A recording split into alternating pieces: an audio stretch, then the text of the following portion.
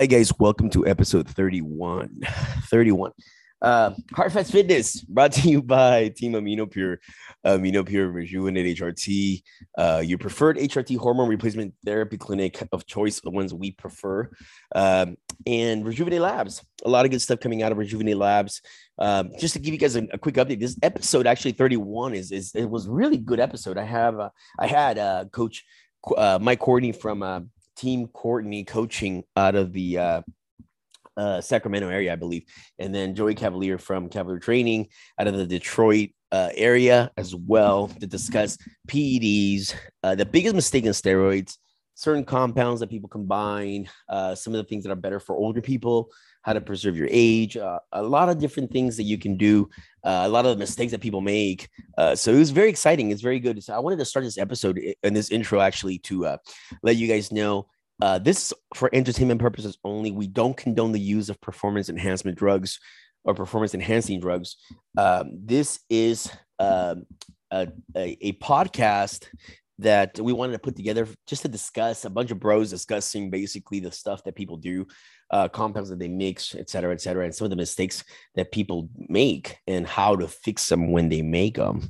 A good example was, that Mike mentioned one of his clients got his compounds confused and actually went up to like 1 mil of insulin, and it was panicking, right? I would be panicking myself, to be honest with you. But so yeah, how to prevent those mistakes. And again, we don't condone the use of performance enhancement drugs or steroids. Nothing illegal. This is just for entertainment purposes only. We're not telling you to do anything. We're not telling you to buy anything. We're not telling you to do anything that's illegal in your state or in your country for that matter. Just to give you guys a quick update, we have an onslaught of products being launched in January, February with a digital marketing campaign for AminoPure.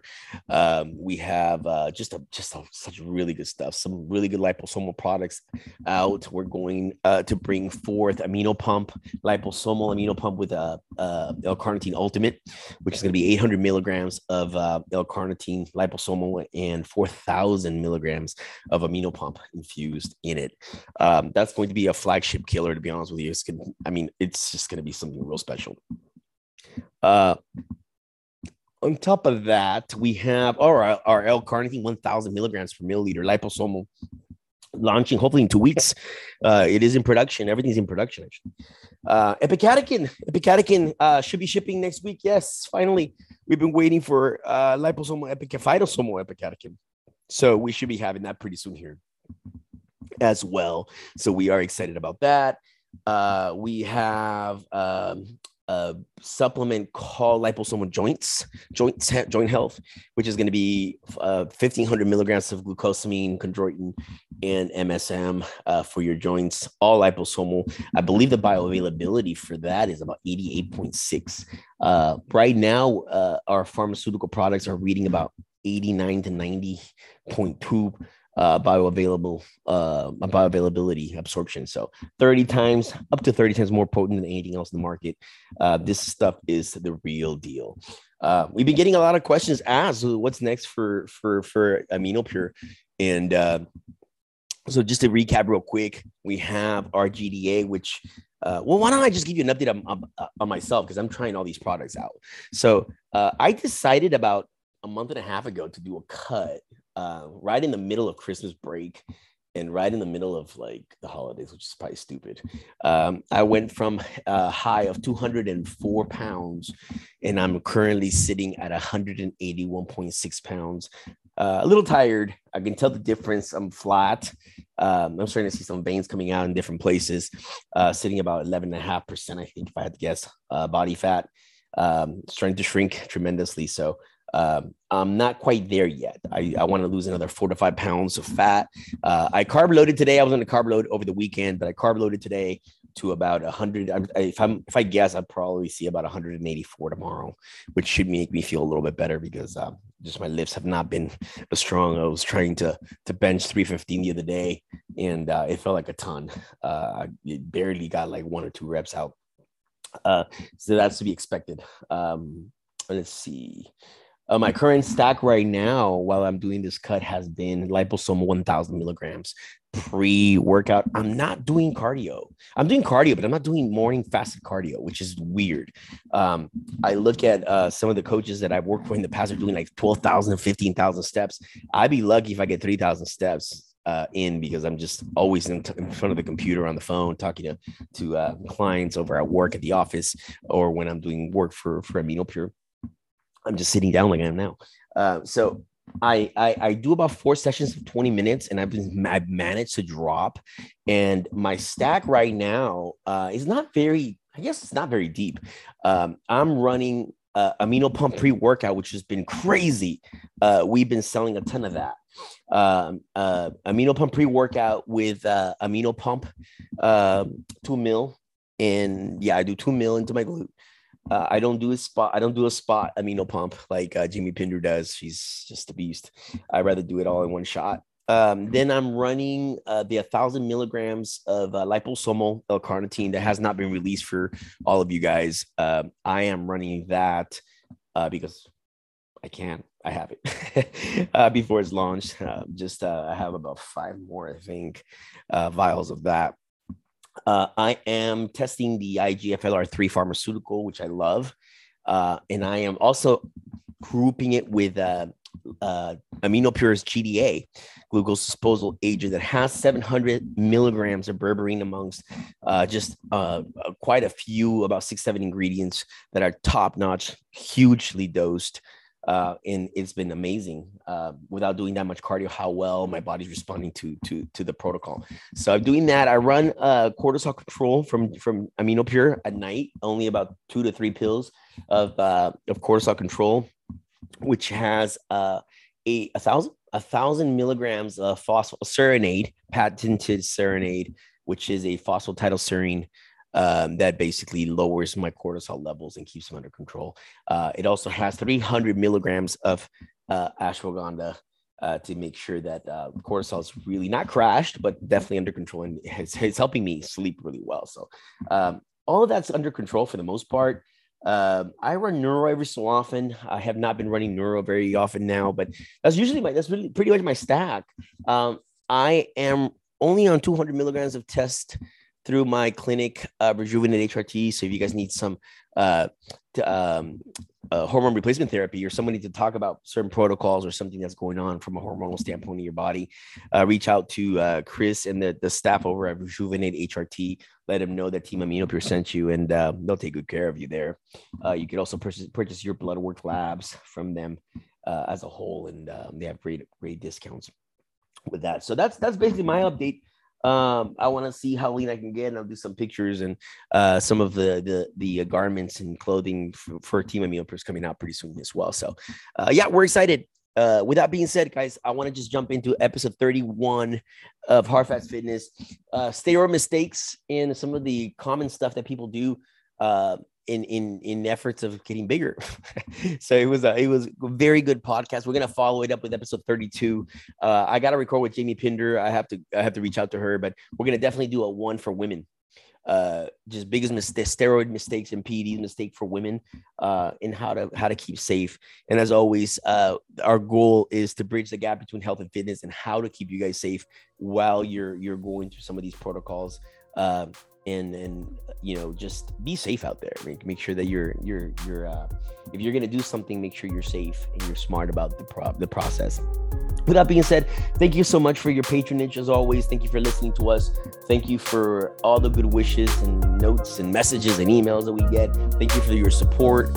And let's get started. Episode 31. Welcome to episode 31. Biggest steroids mistakes, brought to you by Hard Fast Fitness, Team AminoPure. Yours truly. Here we go.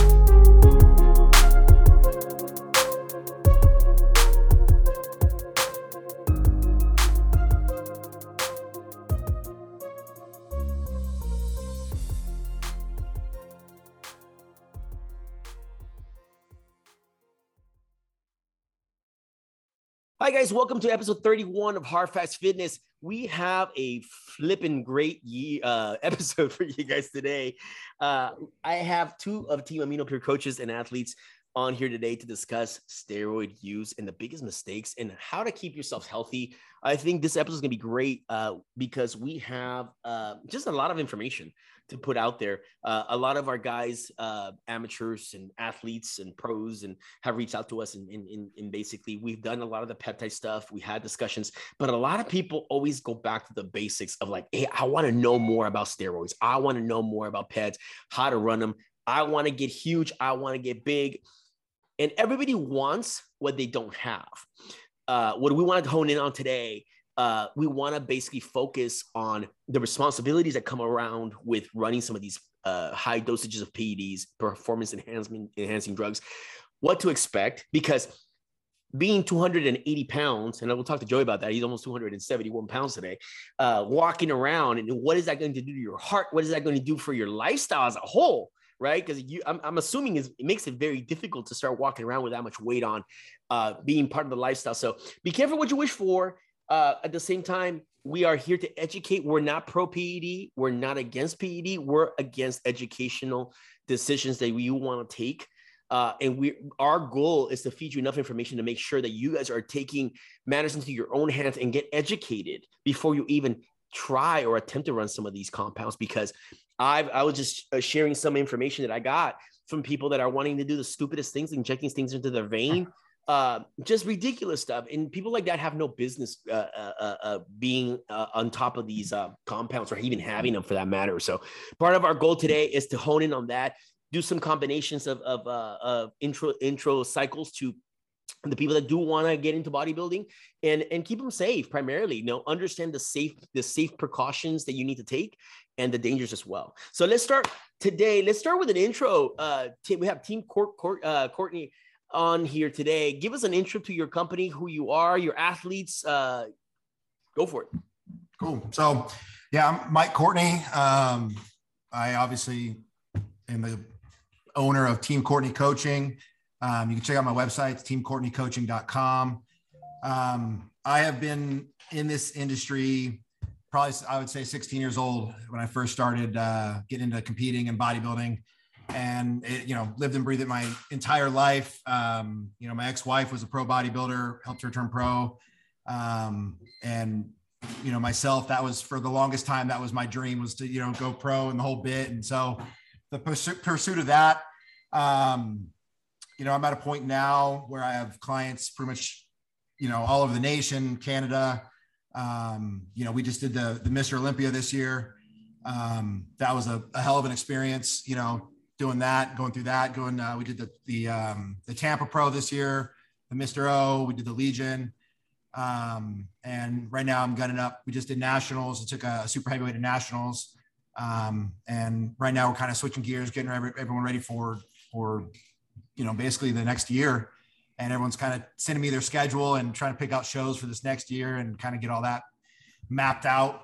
But yeah, I'm excited to be on here. Hopefully I can share, some of my experiences, a lot of what I've seen. We talk about stupidity. I could probably write a book on that at this point, as a coach, and all the, I hate to say that, because I believe part of my job, I don't want people to feel like when they come to me, I have clients constantly blowing up my phone all day long. And I try not to be, I kind of have to step back and be like, all right, they're new, you know what I mean? But there is also that point where you get these certain clients and you're like, I have to just go, look, dude, you're not ready for this. Let's start, right. Let's start here, let's crawl before we try to sprint, and it seems like that, unfortunately, has been kind of the, how bodybuilding's got everyone. We live in a society, where we want it all right now.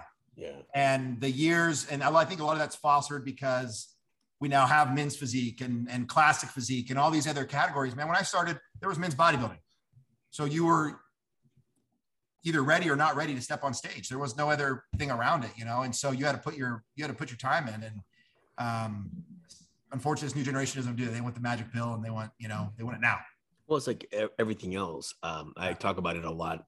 Social media, as good as it is for us, trying to promote positivity and work ethic and resilience, consistency, good supplementation, pharmaceutical stuff, knowledge, information. You have the other side which is just the pretty pictures, the glutes, the ass, the huge monsters. And you know, people think that they walk around like this all year round sometimes. And the reality is it doesn't. It doesn't work that way. You know, I actually saw a men's physique Olympia athlete. He was posting pictures when he was doing his cut as if he was basically in that shape.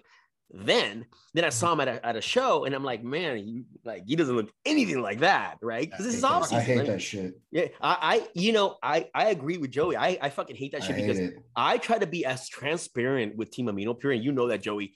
Yep. I talk about our issues. I talk about my own health issues that I've had, my digestion issues, and all that kind of shit. I want to keep it real for people to understand that some of this shit is some people have great genetics. Not everybody is meant to be a bodybuilder, and not everybody has genetics. You can be the best version of you. I was never going to be an Olympic swimmer. Wasn't going to happen. Wasn't in my cards, you know? Amen. Like I get my wife, you know, first time we went on a boat together and she saw me trying to just, she's over, she's hearing me, she's laughing. But, you know, first time I jumped in the water and she's looking my ass trying to just stay afloat, you know? Yeah. I'm with you. I get toxic. I've run some pets, and my coach is like, man, you get toxic so fast. And I said, I'm good at 190 pounds now. Like I don't have to be like 250 or 230. I came to the realization that my health is more important to me. So our goal is to really educate people. And I look at Joey, I look at Alex, and I'm like, some of our athletes, I look at your athletes, I'm like, man, I wish I could be like 220, 230. I don't think I ever would want to be like 240 and walk around like I can't even move. But I wish I could. But you know what? My genetics are not like this. So I do the best that I can with what I have. Yeah, you're staying in your lane. Staying in your lane. And that's what it is. You have a realistic expectation going into this. And unfortunately, I mean, we've also, you know, I'm sure like you guys coach, you know, it sounds like you guys coach as well. How many people come to you and go, hey, how fast until I have abs? Or how soon till I look like a bodybuilder? Or how soon, you know, you're like, look, number one, if any coach gets on and tells you, okay, it's going to be, you know, 93 days and 2 hours, and I'll have you looking like I mean, dude, I don't have this ball in a pool. Mike, like, the problem is you have coaches that look at people and will tell you, I can get you ready. Well, that's not what they're saying. They're saying, I can take your money. Yeah. Absolutely. I mean, I have seen in my local gym coaches that put girls onto wellness, and this girl has never competed even in bikini, and it's pudgy. With this fucking category. It's pudgy, and she's gonna do wellness in 20 weeks. And I'm like, you strip all that fat away from her with all due respect. And ladies, I'm not trying to disrespect anybody. I'm just keeping it real here, right? For the girls that are listening to you. Like, same thing with guys. It doesn't apply to just females. You don't have a whole lot of muscle. You need to build things in phases. Yeah. I'm in my 40s, man, and I'm not a mass monster, but it took me time to build what I have. I can push some weight. Yep. So to do wellness, there has to be a solid base underneath. Like you can strip anyone down and turn them into a bikini athlete, but like when you bump up to wellness, there has to be a solid base of muscle, solid dense muscle, mature muscle. And that's what these girls don't realize. They think just because they have like thicker legs and like somewhat of a shoulder cap, like they can go wellness. Same thing with guys though. You see some of the guys, some of these local guys are like coaches are like, oh, you know, he's kind of lean. I can put you on stick, do men's physique. I'm like, you're 135 pounds wet. Like, bro. Just because you're the girl with the fat ass in the club doesn't mean you're gonna be the girl with the big glutes on stage. It doesn't translate. Absolutely. You know, you can have a lot of women, like especially women. There's this, they don't understand the difference between, you know, muscle and fat because they don't normally get down to those extremely low body fat percentiles. Yep. And women, because they're so estrogenic, especially in the lower half, they're going to retain fluid and fat in that lower half. And as men, outside of bodybuilding, we're like, oh, that's awesome. This chick's got, you know, blah, blah, blah, blah, blah, right?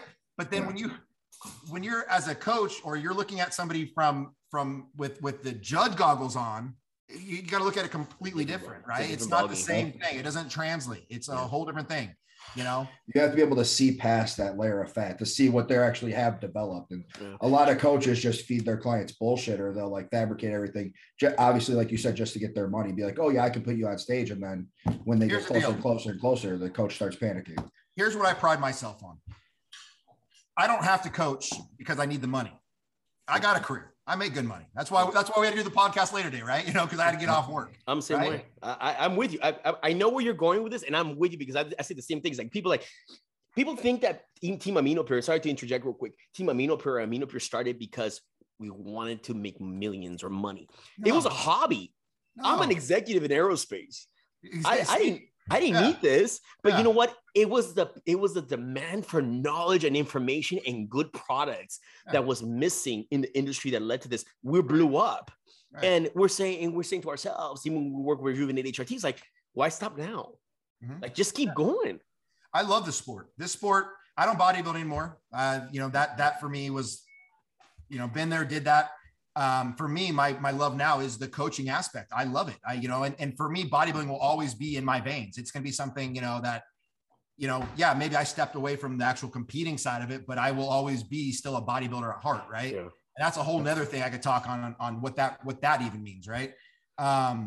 And what comes from bodybuilding, you know, mentally, you know, what that develops and what I'm. I think the biggest issue, and fear to interject, Joey, is the issue that people Gen Pop, and this is one of the things that we always talk about Team AminoPure, is like we're trying to bridge the gap between health and fitness, and taking the principles from people like Joey that has run cycles and understands peptides and understands all these things. How can Gen Pop utilize some of those protocols that may not be as extreme to get in better shape and keep themselves healthy? Utilizing some of those protocols. You don't have to run like pets. You can run L-carnitine, you can run Neuro, you can run. There's so many good products out there right now in the market that you can actually run and improve your life.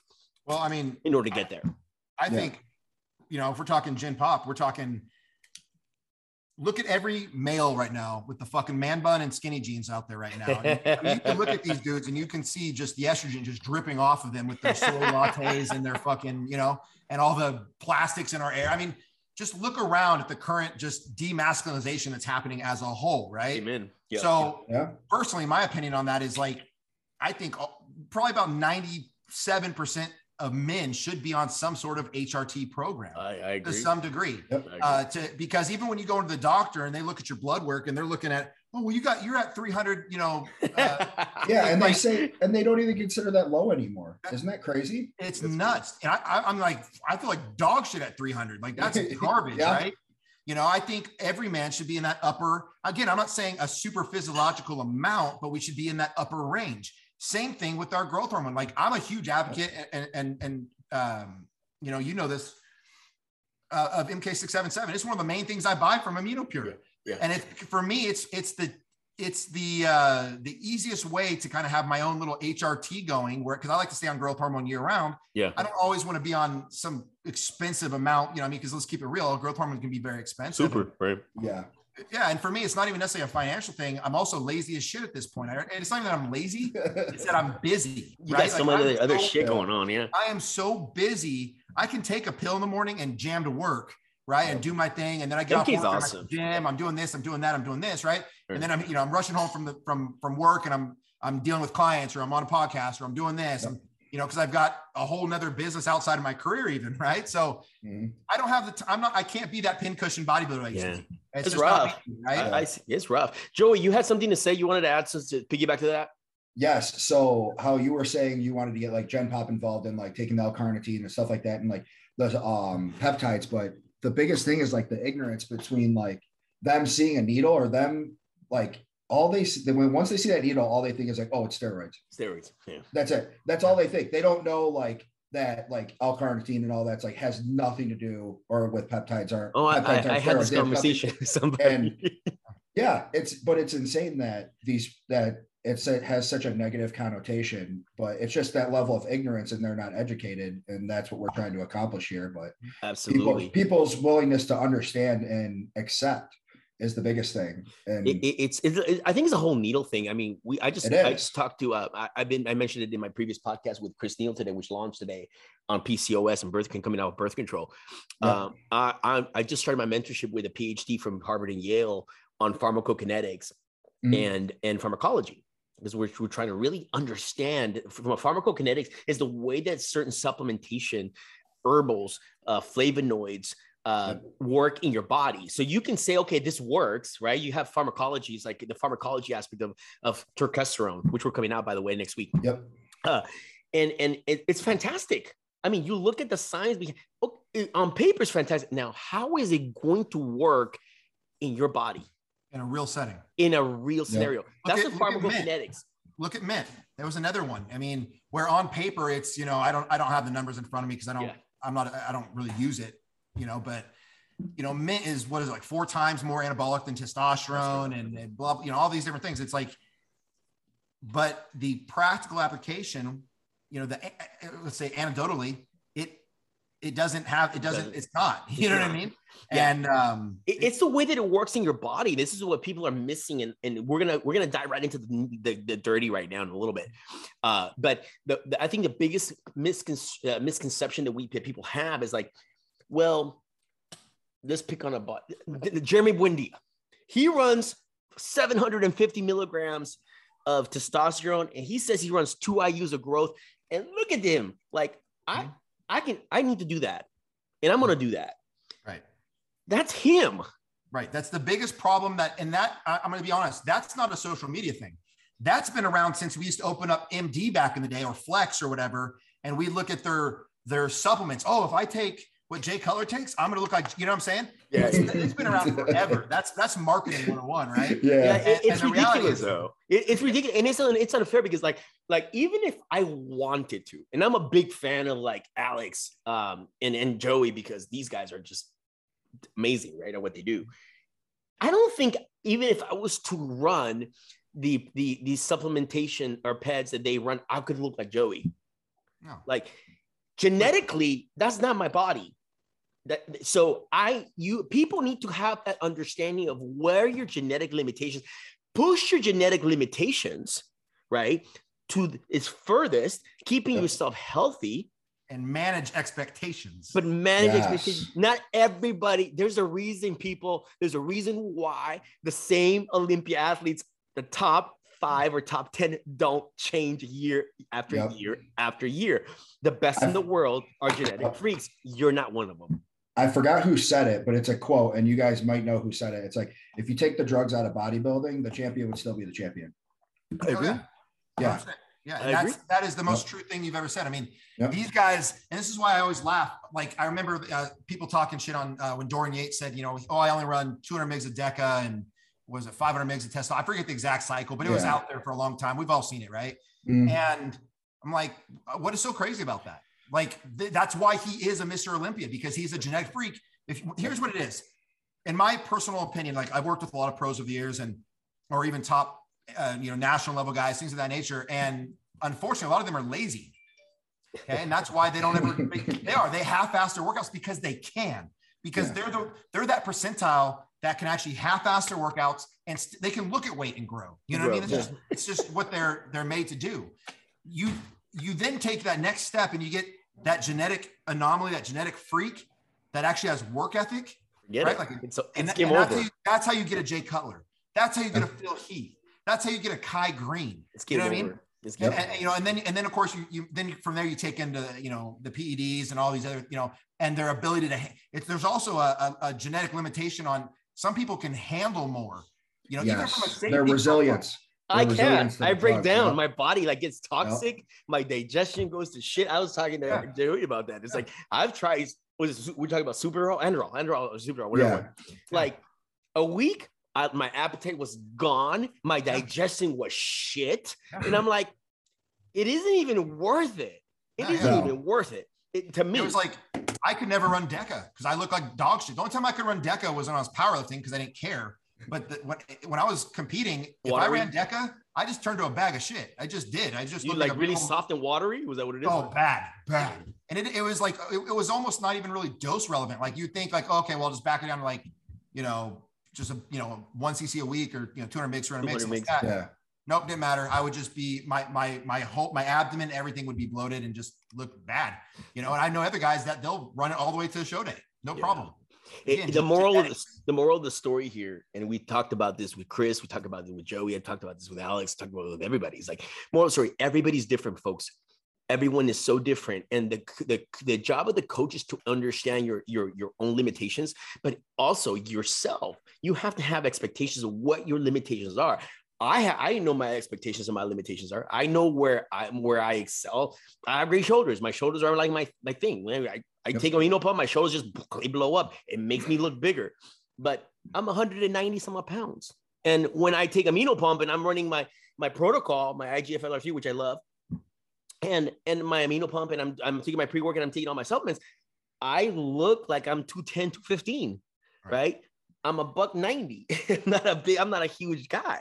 I'm lean, I'm leaner, but I'm not a huge, but I have the expectations that like when I finished my bulk about a couple of weeks ago, maybe like 4 weeks ago, I got to 206. Like I can't imagine Joey 271. 206 for me, and I'm gonna tell you this, 206, and it sounds ridiculous, right? Because people are gonna say, what a pussy. I don't care. 206 for me, I was lethargic, I was fatigued, I was tired, I was annoyed, and I just like I would walk with my ex-girlfriend, and she's like, "You're very winded." I'm like, "I'm only 206. I get that shit all the time. Why are you breathing so heavy? Because I'm walking. What do you mean? It's not. What does that tell you? Being that way, my body is sending me signals saying, "This is not good. I don't like this." So, have that understanding that it's not for everybody and everyone's going to be different. My 206 could be Joey's 250 or 260. It could be somebody else's like 280 or 270.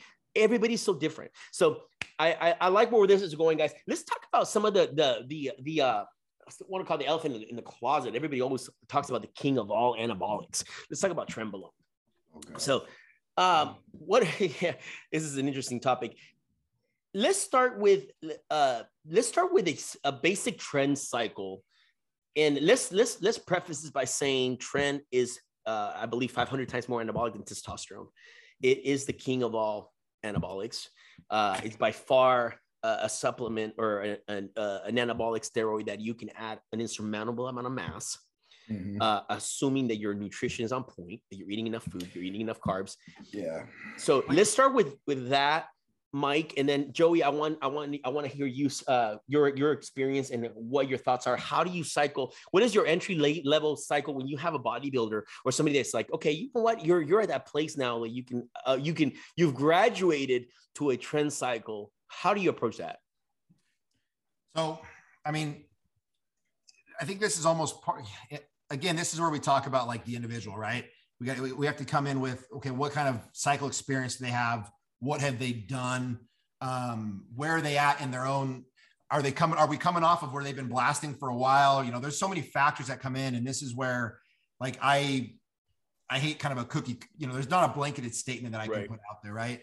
I'm probably one of the only coaches that actually tries to talk people out of using tren. Yeah, I really do. I try to put it out there. And what and again, I'm talking about with my mouth. Did I use tren when I was competing? Yeah, of course I did, a lot.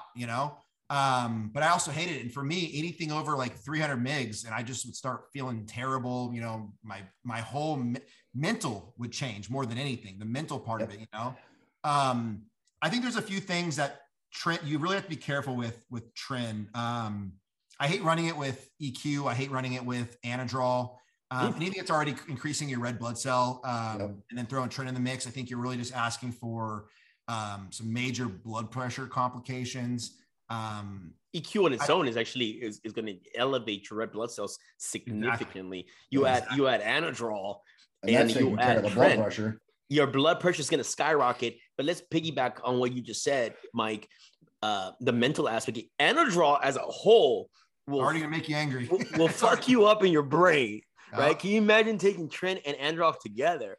Talk a little bit about your experience with that and how that worked and why you would shy away from that compound. I know you mentioned some already.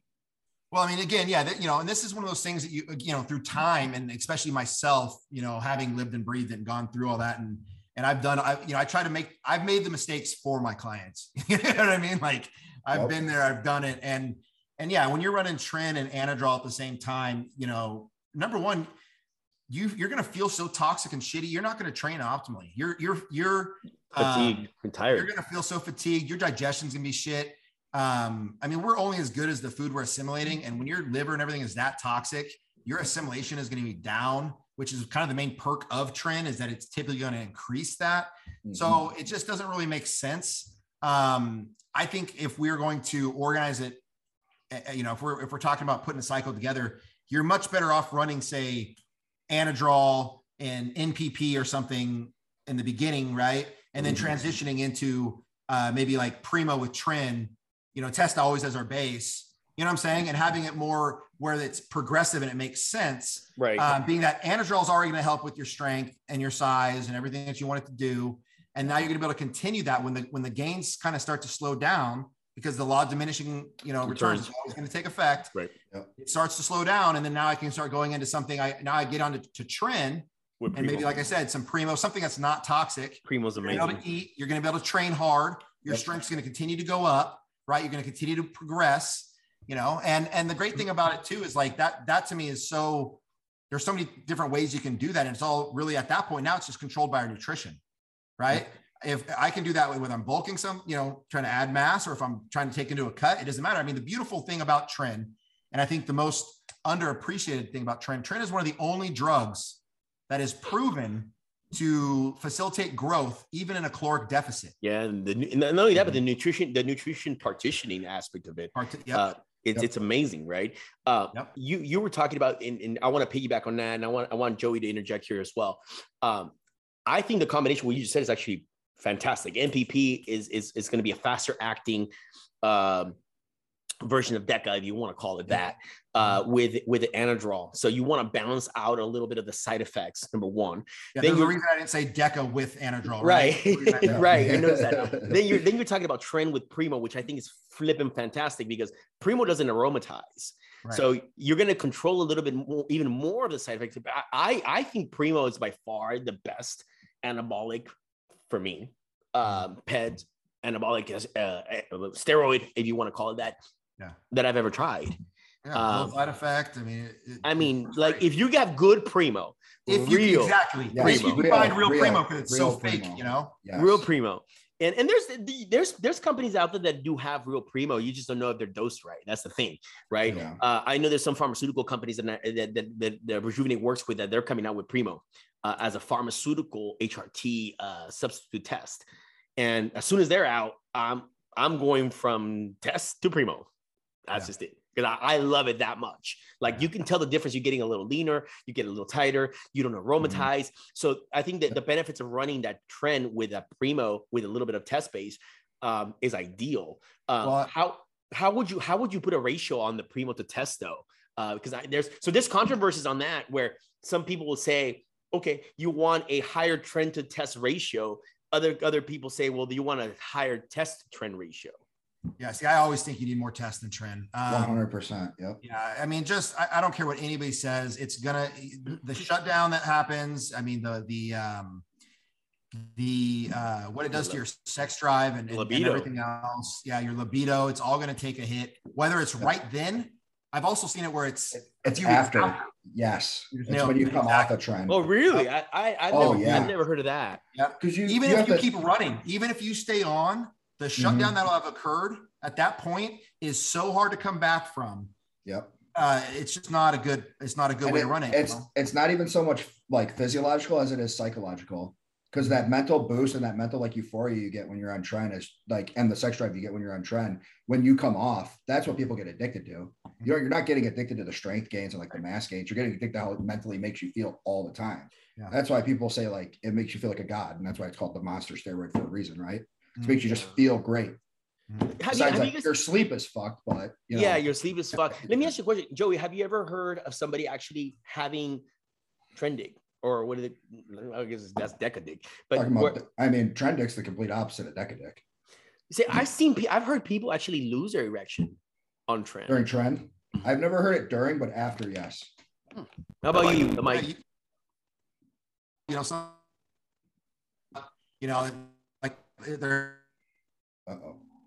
I'm losing you, Mike.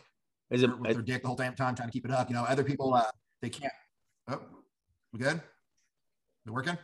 I think we're working. Kinda. Yeah, you're good. All right. Say again. We lost you though. Go ahead. Okay, so I was just saying, like, I think the problem is, we start. some guys are having a battle, just trying to keep it up on trend. Other people, they can't reach climax. They can't orgasm on trend. Yeah, I mean, that's a huge problem, and that's annoying too, and so people think is the greatest thing, right? I've tried trend. It's exhausting.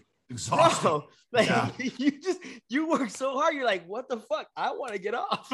Well, and then when you come off, it's a whole nother job, because now the PCT and everything you have to really go through to get somewhat normal. Even as somebody that I'm a big guy for blasting and cruising, I don't ever necessarily come off, and I still notice that when I come off that trend, those next weeks that follow, I mean, between the depression that kind of comes into play, your libido's all fucked up for a while.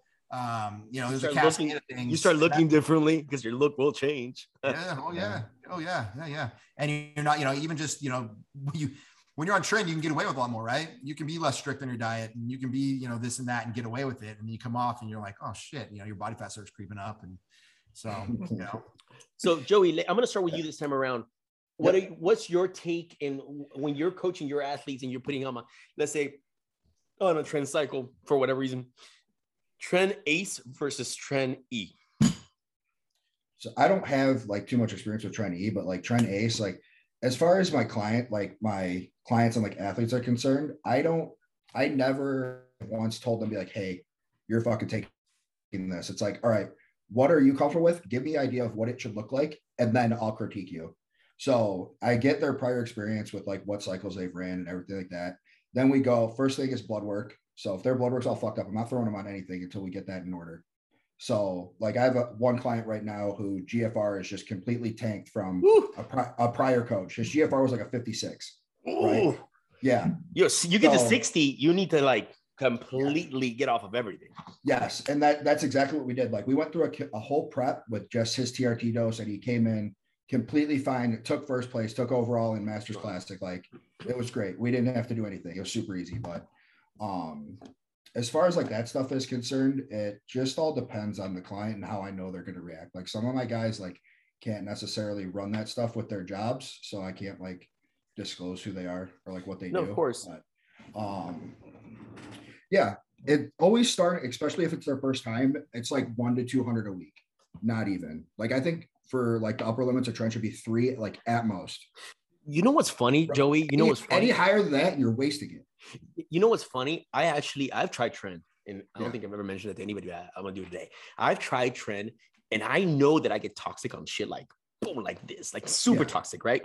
But for me, I was doing 20 milligrams of ACE daily every morning. Yeah, daily. I was gonna say the daily. And I've heard that. Awesome. Yeah, it was fantastic. Yeah. I had no side effects. I could sleep well. I had no issues, but I was only 20, or sometimes I did 10. Yeah. Every other day. Like microdosing on trend is phenomenal. I was actually going to speak on that when we're talking about the health sides of it. So talk to us a little bit about that, Mike. Yep. Because that's my experience with trend. Yep. So I also like microdosing with women and using testosterone. It's another one that I've really found a lot of success. Okay. Whole other story, but we can talk a little bit about that as well, but let's talk about trend, because I know the guys are really, I know for a fact a lot of the boys are going to be like fucking all over this. Okay, they said combine this with this.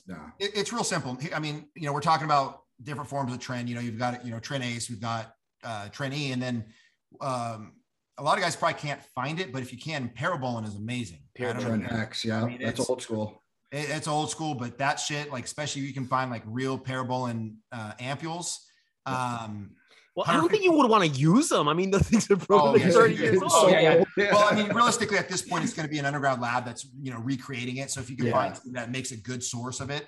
But parabolin, 1 cc a week, and you're good to go. 150 mgs, and unbelievable the gains and everything you're going to see from it. And but again, it's it's pretty toxic shit, and it will build up in your system because it's got a long ester to it. I don't like trend E much at all. To me, the amount of the risk to reward on it just isn't there. It just lasts too long in your body. I think that it's just not even. Yeah, and if you have a complication, you're fucked. Fucked. Like your blood pressure, all of a sudden you know, because it can do that where it just shoots up and you're like, now you're stuck and your blood pressure's through the roof and now you're in the doctor's office, you know. At least 14 days until Tren E starts to clear out of your system. So, and even then it doesn't clear out of your system right away. It's still some lingering. Yeah. So go back to, you know, the Tren Ace, you know, is phenomenal. I mean, I would even say Tren No Ester, you know, something where we're talking as quick as clearance as possible. It goes in, does a job. What I noticed with me when I was actually cutting and I cut down, like I got really lean and I was microdosing with Tren and I was experimenting because I want to know and learn how that what works for me. Like what works for me now, like I'm on TRT, I'm on 200 milligrams of test, my peptides, and that's about it. I'm not even on growth. I'm gonna start on growth hormone here pretty soon. To combine it with my GFLR3 farm that I have. But going back to what I was saying, I was doing 20 micrograms of Tren every other day. And I was pairing it with 1 or 2 IUs of Humalog with 1 milligram of L-carnitine every morning.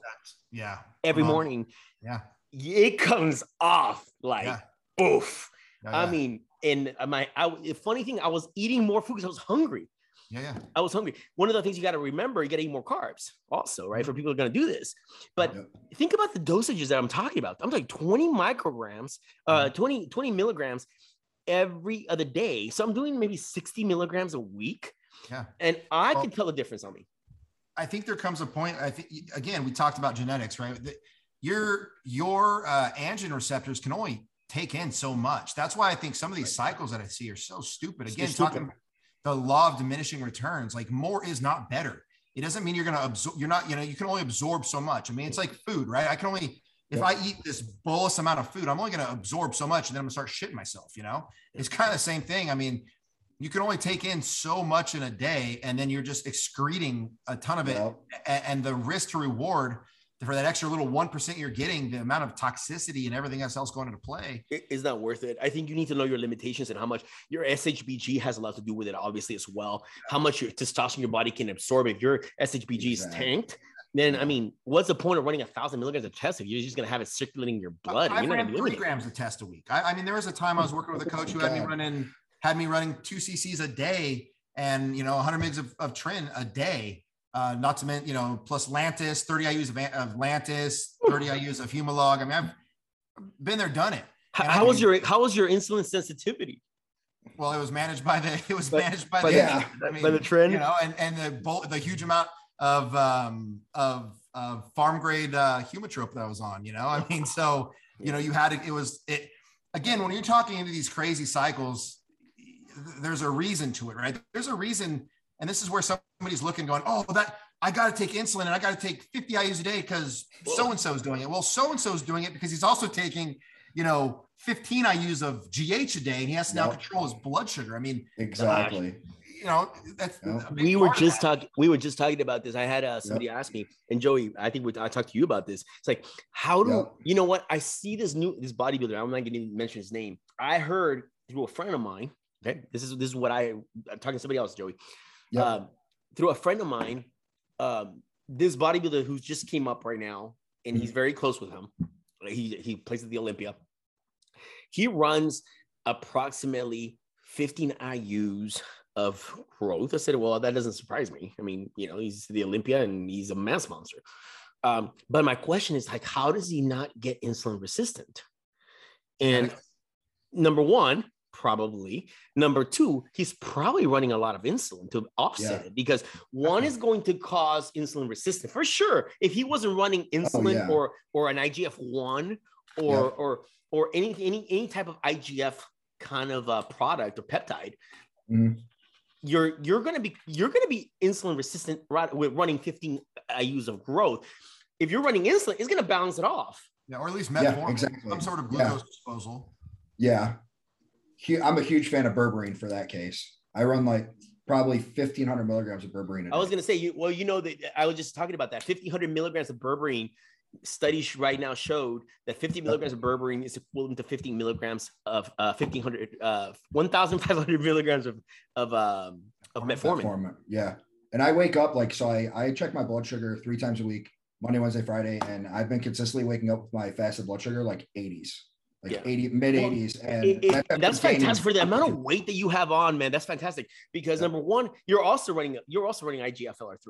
Yep. So that's going to help. The berberine is going to help. And whatever growth hormone you're right where you need to be. Yeah.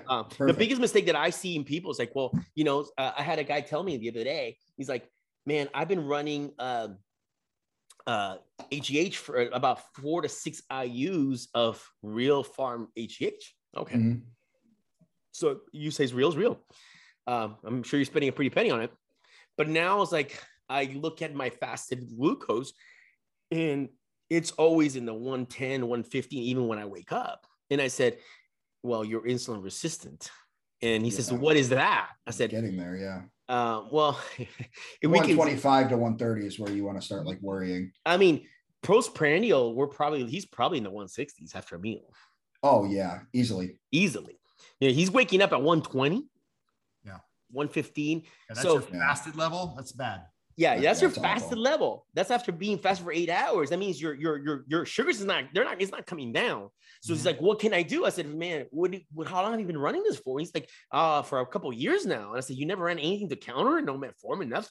So we talk about, being responsible in when you're running some of these compounds. It's like, you got to understand the pharmacology of it, right? Mm-hmm. If you're going to run 6 IUs of growth hormone, for God's sakes, run a glucose disposal agent if you can't get a hold of metformin to balance it off. Let's talk the other biggest thing that's being, not talked about right now because it's not sexy, but nutrition. I mean, that's how you control it is. That is the key thing there. One of the big things, and it's completely like, it seems like an oxymoron, but I have a lot of my guys during a bulk do 1 day a week where they do 0 carbs as they're bulking. Yep. Yeah. And the reason I do that is, again, to increase insulin sensitivity and allow better assimilation, because now when we go back into that high carb day, and so usually I'll have the next following day be like 1,000 carb day, right? Yeah. But now they're actually going to assimilate it and use it, and they look 10,000 times better for it. Not to mention you have 1 day a week where you, a lot of the water kind of comes off. You're not just a bloated fucking mess. Mentally. Yeah, mentally. I mean, just, when you're in a hard bulk, I think a lot of people haven't done a true bulk, like the way they're meant to be done. They do dirty bulks where they think, I go out to KFC and I get a fucking bucket of chicken after my workout and I'm bulking. And it's like, no, motherfucker, you're just a fat ass. It's a big difference. Do you think with that 1 day though, that 1 day with no carbs, are they training? Like, are they driving their glucose down? Yeah. No. They'll do fasted cardio, but they're not going to train. Do you think they're actually like super compensating when they take in that next day at 1,000? Oh, absolutely. That's half the point. I mean, I look at the body. It's the same thing as when we go into a show, right? Like I deplete someone coming into a show just so I can carb load them and that super physiological, you push the body one way for so long, then you can push it back that much again for only a short term. But let's say on a Sunday, we do a no carb day, a non-training day, fasted cardio only. And then we go into this, let's say we're trying to bring up legs. So I'll do say quads on a Monday and have 1,000 carbs peri-workout. Yeah. And they're going to have a pump like they've never felt in their life. And they're going to have a roundness to them that they don't normally see the rest of the week. Yeah. Right. That comes from that's the pharmacology aspect, the physiological aspect of the way that your intracellular mechanisms in your body works. I was talking to a doctor about this, and because I want to get down to the intracellular, how does that work? And he was explaining to me that basically the supercompensation factor of the way that the way that it works is that it's kind of like fasting. People talk a lot of shit about fasting, right? Fasting, you're going to lose muscle. But there's a regeneration of intracellular levels that happens when you fast, that your body you're giving primarily your digestion a break. Mm-hmm. So everything is the food we assimilate. Everything does this. Yeah. Your cells start to like say, okay, you're not pushing me to overdrive anymore. Mm-hmm. So they start to come down. Everything starts to regenerate. Mm-hmm. And everything goes to where it needs to be, because people don't realize bodybuilding, and I've had this experience myself when I was bulking to like 200 and whatever pounds. I look at carbs and I finish one meal, like 6 or 7 ounces of chicken and a cup and a half of rice. And I'm like, fuck, just finish my rice. And like in 30 minutes, my next meal comes out. And it's another cup and a half or 2 cups of rice. and like you feel like a fucking blimp. You don't even want to look at rice anymore. I'm like, I just literally feel bloated. I'm always hungry. Yeah, your digestion, is where you're optimal. But when you're not optimal, you're not processing food as fast as possible. It's going to be an issue. It's going to be an issue. So from an intracellular standpoint, the recompensation factor occurs when you're at the cellular level, your all your hormones and everything else is taking a rest, preparing your body for that boom, that next slam that comes the next day.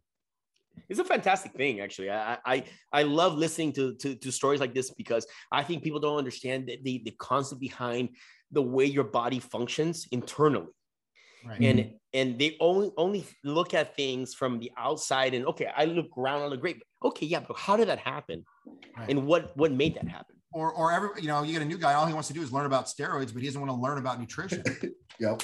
I mean, it's like learning how to sprint, you know, but not trying to figure out how to walk. It doesn't make any sense, you know. Right. And this is why I think, like, you know, not to really, I'm not the biggest Kai Green fan, but when you see these guys who start off natural and then went into steroids and everything else, they've developed the work ethic here because they are natural, right? They've developed how to eat because they're natural, and they've transitioned into it, you know.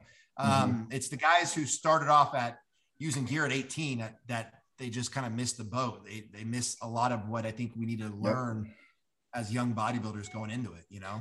Not only you always see it too. You always see it too with like the de-transformations. Like when people get out of bodybuilding, you can always tell like who built their body naturally and then started using gear, as opposed to people who like, oh, I just started working out, bam, time to take steroids. They look good. They go back and they still hold their muscles. They don't. It's a set point. Deteriorate. Yeah, it's because the set point. Yeah, the set point higher. Set point. Yeah, right. And then you see people like these other pros who whittle away, and then their joints are all fucked up. If you build your whole body on 1,000 mgs of testosterone, when you're back on 200 mgs of testosterone, you're not going to be able to maintain that same amount. Yeah, it's just not there.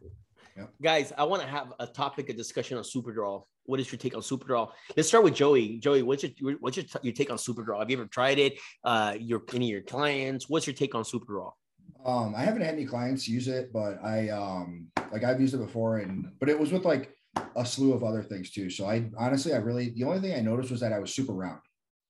Full? I was like, or water? Yeah, full. I was just full like as a house. Oh yeah, because you take it so close to show, right? When you're leanest, that's when you're going to get the most benefit out of it, right? I've never taken it during a bulk, but yeah, all I noticed really was that I was just super round and I was a little bit more powerful. Mike, Superdraw, bulk cut, and what is your take on it? I don't like it. You like it? Not a fan. So I mean, for me, easy enough. Yeah, it's an easy one. I would rather take, if I was going to run something like that, I'd rather take Anadrol. Yep. Over Superdraw. Yeah, yes. Over Superdraw. Yeah, I love Anadrol in a bulk. I love Anadrol in a cut. Really? Anadrol, I'll have a guy 3 days out from a show running Anadrol, no problem. Yep, super predictable. Yeah, it keeps them full. It's very predictable. I know exactly how it's going to work. I know the pharmacology on it. You know, when it comes to, I'm one of those guys, for me, I will never ask a client to do something that I haven't done or that I don't do. Exactly. And that, so I will say that I base a lot of my coaching off of what I've personally done and seen success with and have not seen success with. And a lot of my early bodybuilding career was kind of just testing things out and figuring what did or didn't work. And for me, it never worked. It was, it was one of those things back, when I was, you could just go right up to Max Muscle and buy it right off the shelf, and I didn't like it then. I don't like it now. I didn't like how it made me feel. It made me lethargic. It made me, it just didn't do a whole lot. And now, again, this goes back to the genetic thing. I know guys who fucking love it and they swear by it. I have a couple guys that are like, man, I tried injectable Superdraw, and that's different though. Now we're going into something else. Injectable Superdraw. I mean, that's going to be, that's different when we start talking about, injectable fucking anything, injectable Anavar, injectable D-ball. I mean, it's not the same drug in my opinion. It's then when you take it orally. Now because of bioavailability or because of chemical compound? I would say all of it. Yeah, I would say all of it. I'd even say, how it's delivered. Is it water-based? Is it oil-based? I mean, there's a plethora of things that come into it that change. You're not gonna have the same response that you are when you're popping a pill. but I can't speak on it from an injectable standpoint. I've never used injectable. This guy claims he got shredded and full. And he said, my diet wasn't 100%, but I mean, I could tell the difference. He said he could only run it for so long because it'll destroy you from the inside out. It'll destroy you from the inside out. I would imagine it'd be similar. Like the difference would be kind of the difference between, say, injectable Winnie versus injectable versus like oral. You know, and I've even had like oil-based Winnie. I don't know if you guys have tried that, but I've tried different forms. Hurts like hell. I'm not a big Winstrol fan. I'm not a Winstrol. I mean, if Joey says it hurts, it probably does. I'm not a big Winstrol fan. I know a lot of people are. Like, I rather take Anavar. It's only good from, again, dickhead. If you're only into if you're stepping on stage, it has something it can offer you. I do believe there's a look that you're going to get from Winstrol that's going to be different than Anavar. And I would take a step further and I'd say, cool, take them together. I mean, we're talking again, getting on stage, there is a bit of a synergism there as far as the look that it brings, but and this, I think would be another good topic. There's certain drugs that I really believe are only meant for competitive bodybuilders. And if you're not planning on being a competitive bodybuilder, you don't need to run it, and circling back to Tren personally, if you're not a competitive bodybuilder, I really don't know that you need to run Tren. I don't think people realize or have been educated enough on Tren to run it. I can't tell you how many guys come to me and their first cycle ever, and they're running Tren and test because their bro in the gym said, "Hey, run this." Don't get me started. Yeah, 600. We're talking about. I had a guy tell me just the other day. I was like, "Hey, I'm going to start my." I started my cycle, and he's asking how much Tren are you taking? And I think I posted on it. I'm like, you did, yeah, that was funny. I'm like, bro. Yeah. I had a guy come to me at the beginning of the year. And again, this is one of those, the reason they do this is because they don't have to eat well. They can just take, again, the Tren kind of is that magic pill where you can look good. Yeah, but it's not like they ate well in the first place before they started. No, they ate shit and they got on it, made them look good. And then the second they stopped taking it, looked like shit again. Exactly. I had a guy come to me in his 40s, like late 40s. And he'd been on Tren for 2 years straight on Tren. I honestly, you know what I think? I got you beat. Not to be like that guy, but I knew this when I was down in Jacksonville, when I was stationed down in Camp Lejeune.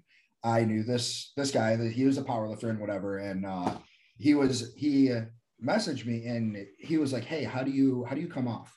And I was like, and he's like way older than me, like maybe mid-30s. I'm like, hold on, what do you mean you've never came off? And he's like, no. I was like, how long? He's like, 7 years. I'm like, are you kidding me? Are you fucking lying? No. How do you make that up? How do you function with your heart and your sleep and your cortisol levels? Well, absolutely no idea. People don't realize, and this is something I think people need to hear, Tren actually eats the valves of your heart. I've never heard of that, but I believe it. It eats the valves of your heart. Okay, so when I started off bodybuilding, Mike Matarazzo, who just moved to my town. I don't know if you guys know who Mike Matarazzo is. He's one of the best bodybuilders in the world. Olympia contender, had the best calves. Period. Probably still to this day the best calves. And he pulled me aside, and I was just coming up. I was probably 17, 18 years old, and he pulled me aside because he's like, "All right, I know you're on now. I know you're doing your thing, whatever." And he was like, "Do me a favor," because he had just had a quadruple bypass heart surgery, and he says, "Don't run Tren." He would just kept preaching that to me, and that was his big takeaway message, though. Was I'm like, yeah, okay, whatever, old man. I was kind of a dumb kid, but his big takeaway from everything that he had gone through and all the doctors and all the cardiologists and everybody he had seen was how destructive Tren is on your cardiovascular system. And I don't think anybody can argue that. That is unarguable. Can people potentially argue, oh, it does or doesn't eat your heart valves? Yeah, because again, like most of these drugs, the testing and the stuff just isn't there, right? But I've now heard that from several very educated, people in this industry and even some doctors that have kind of said the same sort of thing, that there's a deterioration that happens in the heart, especially in the heart valve and the left ventricle, due to Tren. And, again, take it once or twice. Is it necessarily gonna permanently hurt you? No. But how often do we run it for how many years, right? Like, most people, I believe, at a competitive level, they're running it 2 or 3 times a year over the course of, say, 10 years, right? And so your risk of having catastrophic heart failure or any sort of major heart issue, and I can even speak on this heart stuff. several times now I've had it where I was in the cardiologist because my heart was so enlarged. Oh, wow. And you think that's because of the trend, or you think that because you were running growth? I think I actually think it was from clenbuterol. Okay. Wow. I think it was from clenbuterol and I doing I could see why. I never heard of that before, but I could see why running clen could actually cause your heart to have some complication and enlargement. I mean, yeah, I mean, I'm sure it all is a factor, right? You know, and but I've heard it now. Again, I wish I could be like, oh, this is from, you know, WebMD source, whatever, but I don't know that, right? You know, but I've done a lot of research on my own, kind of personal digging into why twice now I've had to take a step back because my heart was enlarging, you know, and to a point that it was like, okay, hey, dude, you know, this is happening. And one of the only things I can really relate to was clenbuterol on times when I was running it probably too much and for too long. Yeah. You know, you think about all the cardio and all the heavy workouts, especially myself, like, dude, I'm the drop set master. You know what I mean? You know, when I'm, you know, shit, you know, I used to go and I would 1 plate, squat for 20, 2 plate, squat for 20, 3 plate, squat for 20. And then I would do a drop set, you know, and then I'd go back up to 4 plates and do a drop set. And then I would just keep, you know, and so, you know, my workouts were very, very taxing on the cardio, you know, cardiovascular. And so you think, and this is why I'm not a big proponent. I don't like stimulants really in general. You're taking something that's going to accelerate and stress the heart out even more when you're planning on going and accelerating and stressing out the heart. Like it doesn't, if you really take a step back, it doesn't make, not even talking about the vasoconstriction that's going on, but it just doesn't make a whole lot of sense, you know? Now, in all those years you were running clen, and I brought it up the last podcast too, were you running taurine with it? I was not. And that probably would have helped. Yes. So I don't like, if you ever run, so whenever I take clen, like for prep, 1,000 milligrams of taurine with like every serving, you won't get those shakes and like the heart palpitations you get with the clenbuterol. So trust me, I don't know like the science behind it. It might just be bro science. I know it does. And let me rephrase it. I have ran taurine before, but there's just been many times where it's like you become that lazy bodybuilder kind of, and you're already taking so much shit. Lazy bodybuilder isn't the word, but I think we get to the point when we're so deep into prep and so deep into bodybuilding that the health shit really starts to take a backseat. And then all of a sudden you come off and you're like, oh fuck, I need to start taking, you know, CoQ10 and this and that, you know, it's like we always do it after the fact, right? Like, and I don't know why that is, you know, we get so hyper focused and I just need gains and I just need to, you know, get shredded and we're just doing this. And these are all things now as a coach that I really try to help my clients avoid. You know, I really try to, one of the best compliments I think I got this year, and I actually got it from several athletes and it felt really good, especially in the current climate with where I see bodybuilding right now, was I was being praised for how little we used and how far we gained. Yes, that's what people don't realize. As soon as you start backing off, because you got to think all the shit you're throwing in your body is just stressing it out even more on top of the training and the cardio and the extensive calorie deficit, right? Yeah. So just pulling back the drugs a little bit, it's going to just leap you forward. Yeah. 100%. And that's a lot. Yeah. It's diminishing returns. I mean, I'm huge on that. And this is the super compensation aspect as well. Is like when people get off of their show and they're starting to wing down on some of their drugs and wing down some of their starting to eat again. I mean, the super compensation, they get harder, they get bigger, they get fuller, they even get leaner. So I used to my background also is in powerlifting. I did a lot of powerlifting, and one thing I thought was kind of an anomaly, and you know, and I don't have the science. I wish I had it sitting in front of me, or I was that guy who could just pull it on my head. But have either one of you guys noticed that you come off a big cycle and for the next 2 to 3 weeks, you're actually stronger? Yes. I actually had that happen with a client and he was like, what the fuck is going on? Yeah. It was great. Well, so, you know what? That's happened to me. And I thought maybe because of the fact that I didn't live for like a week, but maybe because my joints were fresher and my muscles were fresher. Well, what's the science behind that? I really don't know. Again, I mean, I don't know if it's because now maybe again you're stress the androgen receptor a time to actually like, because you have so many esters that are still kind of floating around, and you don't have anything necessarily clogging those receptors, and they're actually able to. I don't know. I mean, I'm just throwing out some bro science at you, but I would think it has to do more with like your body's actually cleaning itself out. It's less toxic. It's performing more optimally internally. So obviously you're going to see those benefits. My take would be stress. The cortisol. Well, yeah, exactly. And that goes hand in hand, right? Yeah, the stress, your body's less stressed. You're not pushing as much. Your adrenals are not being taxed as much. So your body's kind of like the whole thing we talked about, decompressing, and you're going through this phase of like when you're fasting, you're basically telling your body, I'm giving my digestive system a break. Everything's coming down, and the cells are not pushed, and everything starts to regenerate and go back into homeostasis, and your body's coming down. It's just in a calm state. Because bodybuilding, as you guys probably both know, you stress your body beyond belief. Like it's a constant level of stress, and managing that stress is key in the way you're gonna look. Guys, I have a question for you. Men over 40, EQ over MPP. I'm gonna go with MPP. And me too. I'm a bigger fan of NPP than EQ. I love NPP. It's much more predictable. Again, back to being able to really account for what it's going to do. And I like the fact that is much you're going to see it quicker, and it's also going to clear the system quicker. So you, exactly. Coach, can control you can control it more. Yes. Yeah. Sorry to interject. I want you to finish your statement, but also dive into like what's an efficacious dosage at a minimum standpoint. And I know why I would pick MPP over EQ, and that's because of red blood cells primarily for men over 40.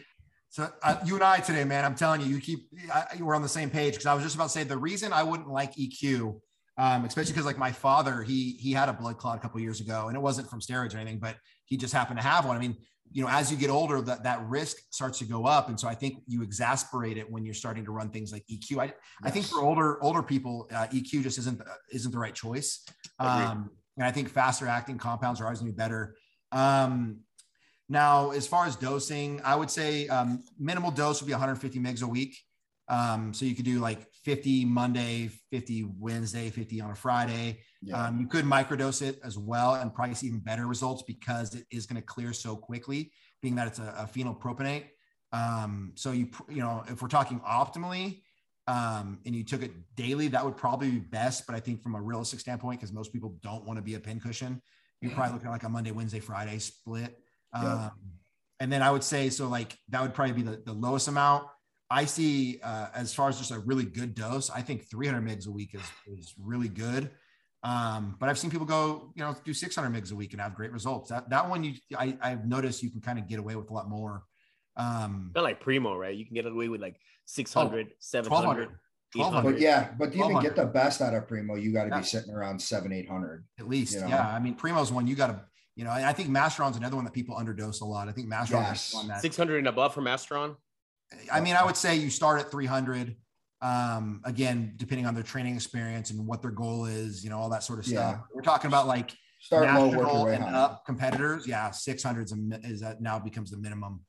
Guys, I want to reiterate one thing. What the dosages that we're talking about and the things that Mike and Joey and myself were talking about, this is not for your 130 pound enthusiast at the gym. Okay. Let me be very clear. The reason why I'm telling you is like, I'm very private. See how my hat is like this. I'm like this, bro. When I go to the gym, don't talk to me. I don't want to talk to anybody. I'm not social. I don't talk to anyone. I just want to lift. And that's just my focus. That's just the way I am. But I have people that come up to me and be like, what's your cycle look like? I fucking hate that question, right? I detest that question. That's like asking, hey, what's your bench, bro? Yeah, it's another question that I hate the most. But anyway, and this guy says like, I just started a cycle. Is my first cycle. I swear to God, he's about my height, 5'7". I'm not a tall dude, about 5'7". Mike, Joey, if I had to guess, maybe like 145 pounds. And like first cycle should be 3,000 calories of food, man. Food. Exactly. This guy cracked. He has no business running a cycle. No. Period. None. Zero. Nothing.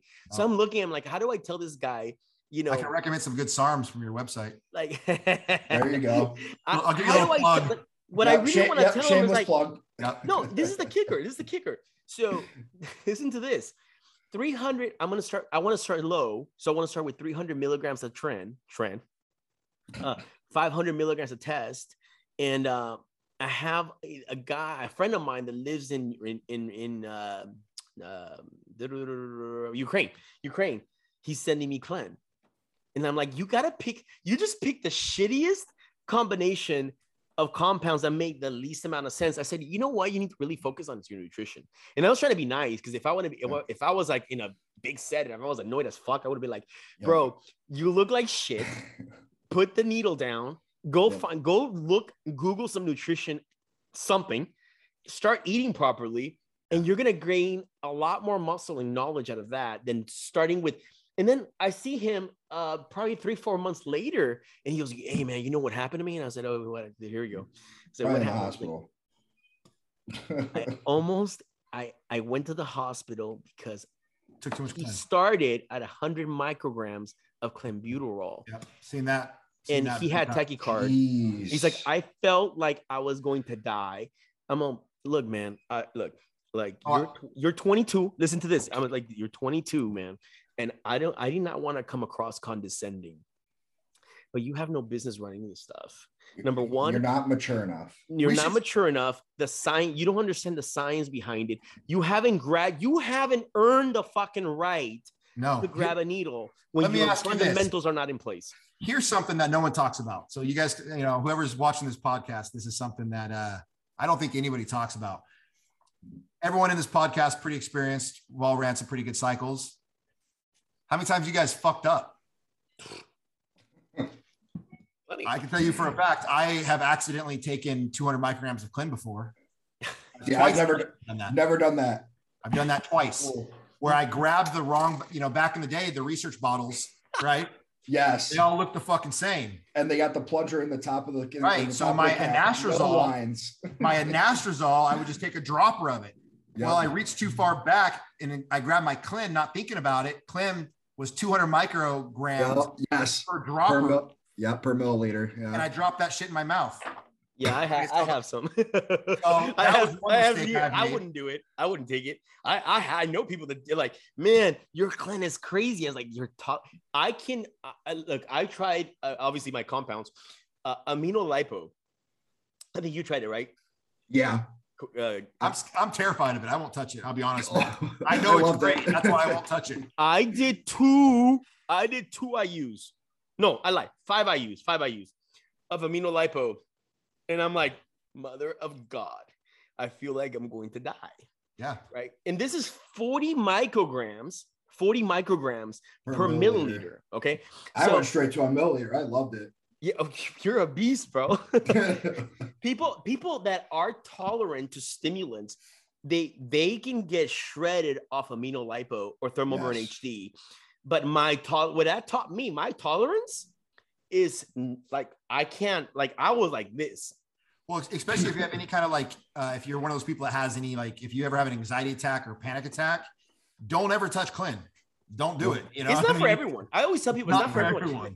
Start with 5 IUs and build your tolerance and assess if it's something that's for you. And I have athletes and I know people like Joey and some other people, they're like, man, your products are the shit. They're so strong and I'm getting lean. And I'm like, how much are you taking? He goes, I'll take the full meal. I'm like, holy mother, I can't do that. Yeah. So another fun one. You guys ever fuck up with your insulin before? I've never done it. I've never fucked up my insulin. I've never fucked up, but I've done it and not eaten enough. Okay. So, which essentially is that's a semi fuck up, Joey. Come on. Essentially, kind of a fuck up, but it's not like I shot like half a mil into me. So I've had clients now call me twice that have fucked up. I had one client recently. I'm not going to name his name, but he took, what was it? So he thought he was taking his GH and instead he took his Clen. So he just brain farted. And again, this is a very experienced person. So this is why I feel like those bottles are completely different. Like how it was just a brain fart. In his mind, he was just doing the math of the one instead of the math of the other, right? Because I use versus And so he took what he thought was his pre-workout GH dose, which would normally be at the time 4 IUs. So on an insulin range, that's the actual to the 40. Yep. So he took the equivalent in insulin. So that's what, 80. I don't know, how would it be? Yeah. Well, it would be maybe 40 IUs of 40 IUs. You better go taking 400 grams of carbs. So that's exactly. I was like, all right, he's freaking out, right? I'm like, dude, don't freak out, because we're like, how, what time did you dose it at? So I looked at it. I'm like, okay, it's going to start peaking in about the next 15 minutes. He's like, what do I do? What do I do? I was like, well, do you have any maltodextrin or sugar, powders? What do you have? And so we made a drink. Oh, I had God. him sip on it. I had him sip on it during the whole duration that it was active. Yeah. Now, the best part though, right? The best fucking part, the next day was the best he ever fucking looked. Oh, yeah. No, I mean, he did 400 carbs. Like 40 grams. Incredible. I was like, oh, fuck, I got to figure out how to recreate this, Never. Oh, my God. It was insane. It was what's nuts. interesting, guys? I want to reiterate this, guys. Again, what we're talking about are mistakes that people that are pros. That are making, coaches that are taking athletes to Olympia. Yeah. So athletes like Joey, who is like 5'8", 271 pounds, and he's diligent about his nutrition, diligent about his workout, diligent about his supplements, diligent about his injections. We're talking about people that are responsible adults, that they're diligent and they're making mistakes. And I'm not saying it in a derogatory, condescending way. I've never made mistakes with my insulin, but I've made mistakes in certain compounds. Mm-hmm. What makes you believe that if you don't have your fundamentals right from a nutrition standpoint, that you've earned the right to do this? Do not touch insulin unless you really understand what you're doing, because you might see Jesus ahead of time. Yeah. Well, I think this is probably that point where somewhere in this video, we should probably have like, this is not medical advice. We are not medical. Yeah, we are not medical. That's never been said this whole time. This is for entertainment purposes only. This is for entertainment purposes only. This is not, we're not telling you to use it. We're not condoning it. We're just telling you that you have three grown adults talking about the things that they decided on their use because they wanted to do it. And, we're not telling you to use it. Still went wrong. Yeah, we're not telling you to use it. We're just sharing some experiences. I want to talk about growth hormone, then we want to wrap it up. We've gone over an hour already. Growth hormone, from a bodybuilding standpoint, now, a lot of times I have people telling me, it's like, man, I'm running GH, but I don't really notice a lot of things. How much you're running. I'm running 2 IUs. Because you haven't ran it long enough. People get so fucking impatient when they try and run growth. They think it like happens immediately. I honestly, always the new guys. Yes. So let me interject real quick. Let me finish my statement, and then I want to talk to you, Joey, first, and then I want to finish with Mike and see what he says. My gut feeling, and I've run growth for a year, and I got off of it just last year because I was trying different compounds for AminoPure, and just I wanted to. The more compounds you run, you don't know the efficacy of some compounds unless you run them individually. So my goal was, okay, I'm going to run this, and I'm going to run this, and I'm going to run this, and I'm going to test it for 6 to 8 weeks and see how it works. If it works, great. If it doesn't work, kind of like beta testing. So I got off of growth and I started running a dual blend, right? CJC with ipamorelin, which I did really well. Mm-hmm. Me personally, I love CJC with ipamorelin. I honestly think MK677 is probably a little bit better when you're running on a bulk. On a cut, CJC with DAC or without DAC with ipamorelin is great. But what I noticed is that 2 IUs for what a lot of people are expecting is not enough. You're not going to grow tissue with 2 IUs of growth a day. No. That's more of TRT, HRT dosages. Like injury prevention, stuff like that. Anti-aging. Yeah. So Joey, talk to me about what are your thoughts with regards to HEH? Where do you need to be to start seeing some muscle tissue, and how long? 6 to 8 and at least like 6 to 12 months. Like people think this shit happens. Like there's only a few things you notice, like right off the bat, like within the first week, you're going to be a little bit more full and your pumps are going to be a lot better than they used to be. And you might be sleeping a little bit better depending on like when you take it. Right. But yeah, everyone thinks as soon as they start growth, they're going to turn into like some fucking monster. They run it for 3 months, don't see what they want to see, and then they cut it off. And it's expensive. Yeah, exactly. A lot of people just can't sustain it, right? So, and quality on that hand too. So, okay. But and yeah, go ahead, finish. I was going to say like 6 to 8 is where you're going to start to see like muscle tissue growth and stuff like that. But when you see these pros running at like 11 to like 15 IUs, like that's when you start to see like bone deformation and stuff like that. And like, that's why you start to see like their actual like noses grow. Like there's side effects of this shit. Like when you run it that high that these people don't realize. Okay. How about you, Mike? What are your thoughts on growth, HGH? We're talking about HGH. We're not talking about any dual blend peptides, or which I honestly think that some of them are a better alternative to HGH, because it's I think HGH is overrated, to be honest with you, for the price, for the money. But talk to me about your thoughts. Again, this is one of those things where I think only if your goal is to be a competitive bodybuilder, that you need to even spend that kind of money. And at that point, those guys are the ones that aren't going to be coming to me going, I'm not seeing the results. I mean, because they're already in a different mindset. I mean, there's a level of 3D that you're only going to get on growth hormone. You will not, in the second you come off of it, unfortunately too, it's going to go away. It's just the reality of it, but it brings a different look to the athlete. I would say doses really, again, it depends on why they're taking it, right? Am I using it? I'm not always using it to build the most muscle. A lot of times I'm actually using it for optimal fat loss. And so at that point, 2 IUs twice a day is phenomenal. Fucking great. You know, I also really like it pre-workout because of the pumps and the fullness and the roundness. If that's my goal for the client to take it, I can achieve that with 3 IUs pre-workout. And still maintain that. But now if we're talking taking it because we actually want to see, you know, cell splitting and actually new tissue being created, then yeah, we're going to be talking about, I would say, 5, 6 is a start. And then we're going to go as high as, you know, 10 IUs. Yeah. That's what I figured. Over 10 the only thing that sucks is like, you can't close your fucking hands. Oh, dude, your hands. Oh my God, they swell up like balloons. They're going to be swollen. You're not going to, you're going to be driving and your hands are going to go numb. You're going to be playing a video game. Your hands are going to be going numb. Yeah. They start cramping cold up and tingling. Your feet are going to get tingly and cold. I've seen other weird reactions that people have had, blood pressure and all sorts of weird stuff that kind of happens. Got it. Okay.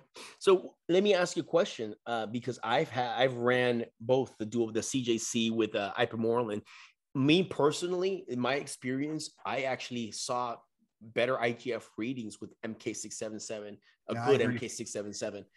For the money, my IGF running 20 milligrams of MK a day for 3 months, I was around 380 on the IGF level, and which is pretty high for my age. I was at 380. And if you compare dollar for dollar, MK is so much cheaper than growth, and you're going to get those IGF levels. The only aspect that kind of sucks when you're running MK is it works on the ghrelin side of the human growth hormone secretagogues, and basically it's going to make you hungry. Right. And if you're having a cut, then don't run MK.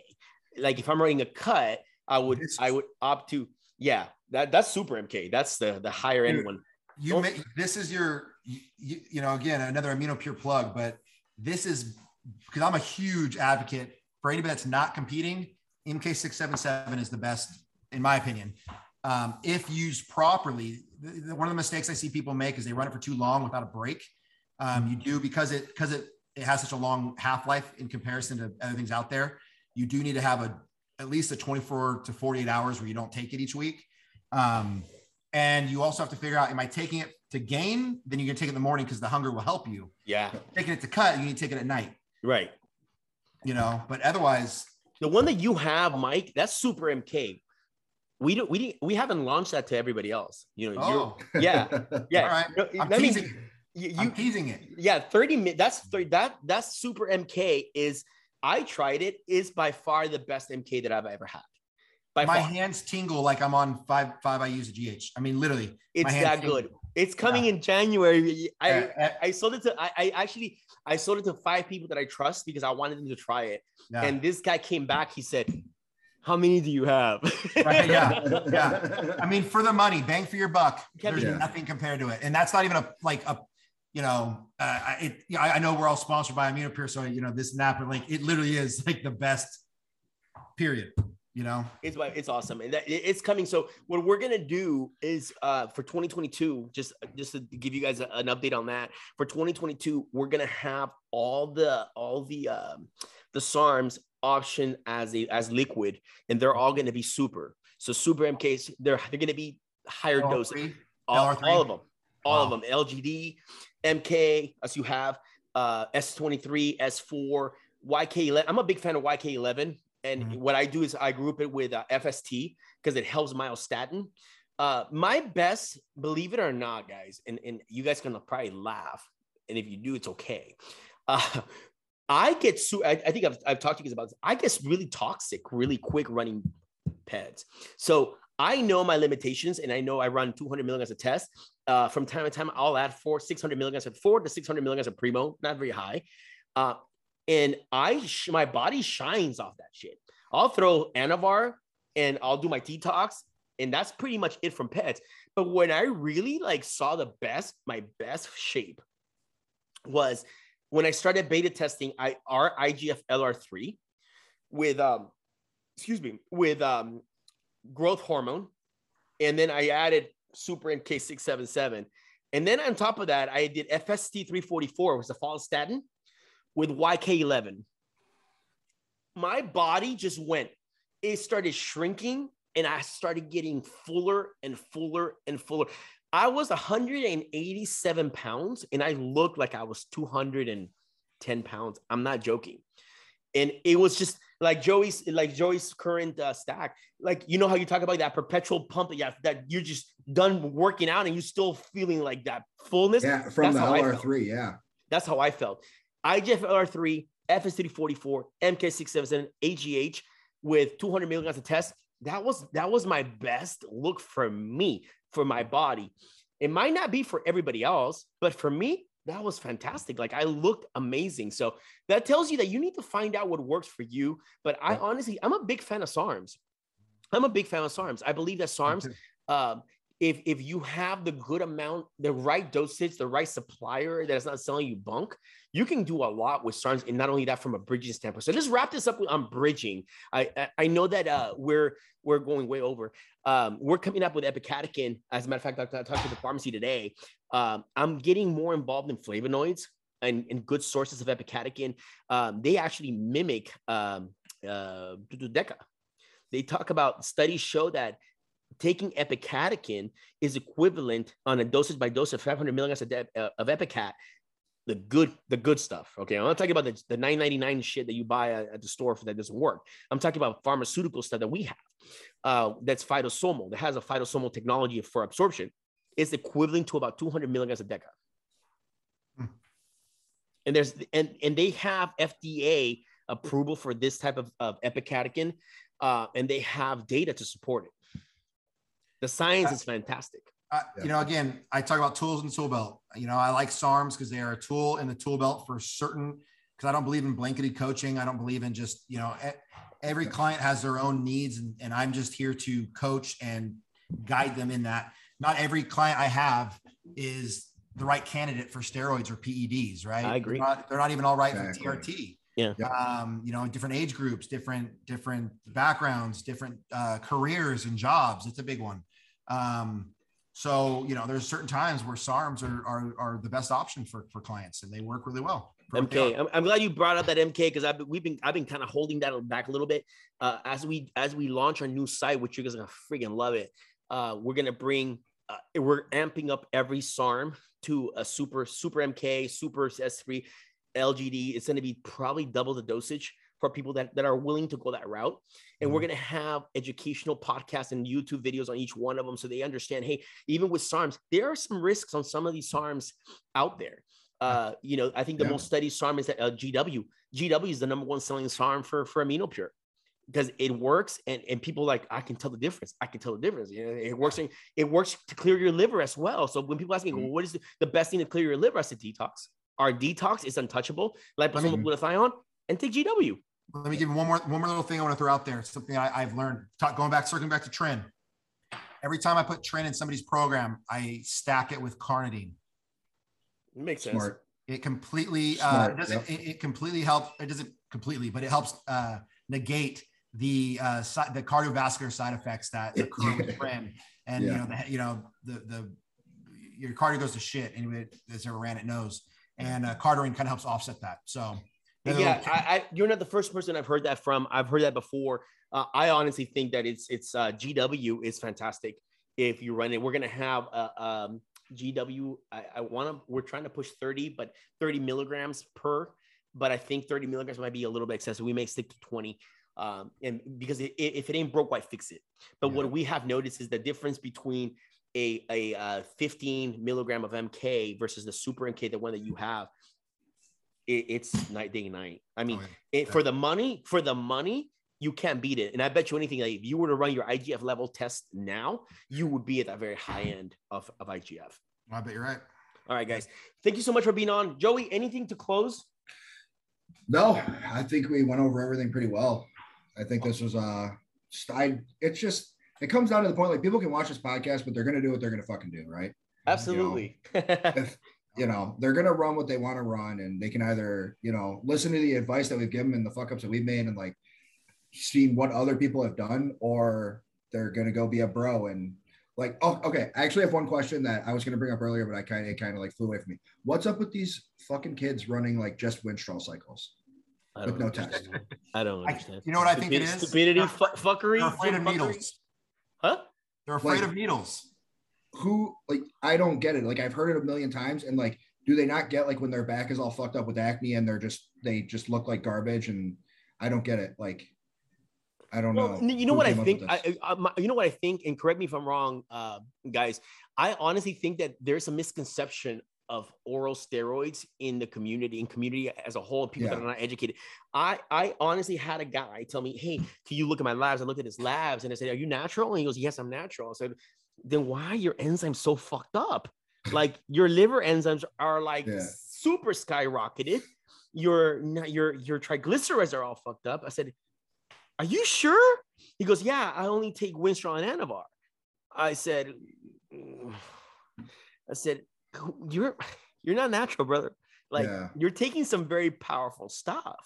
So I think that how do I know this is because the slew of fucking questions. And at times sometimes Joey, you probably read more of my posts, you'll see some snarly or some behind some of my responses. It's like, I get so tired of the stupidity that people put out there and ask. It's like, look, we put so much education out there. We put podcasts. We have Olympia athletes coming on. We dive into intricacies of cycles and products. And you come out with the stupidest question. If you're not responsible to do research that you can find by a quick Google search, don't come to the table and ask me something stupid because you're going to get a stupid response. Yep. Be a fucking adult, learn the craft, get your nutrition dialed in. Then if you have questions, tell me, hey, I've done my research.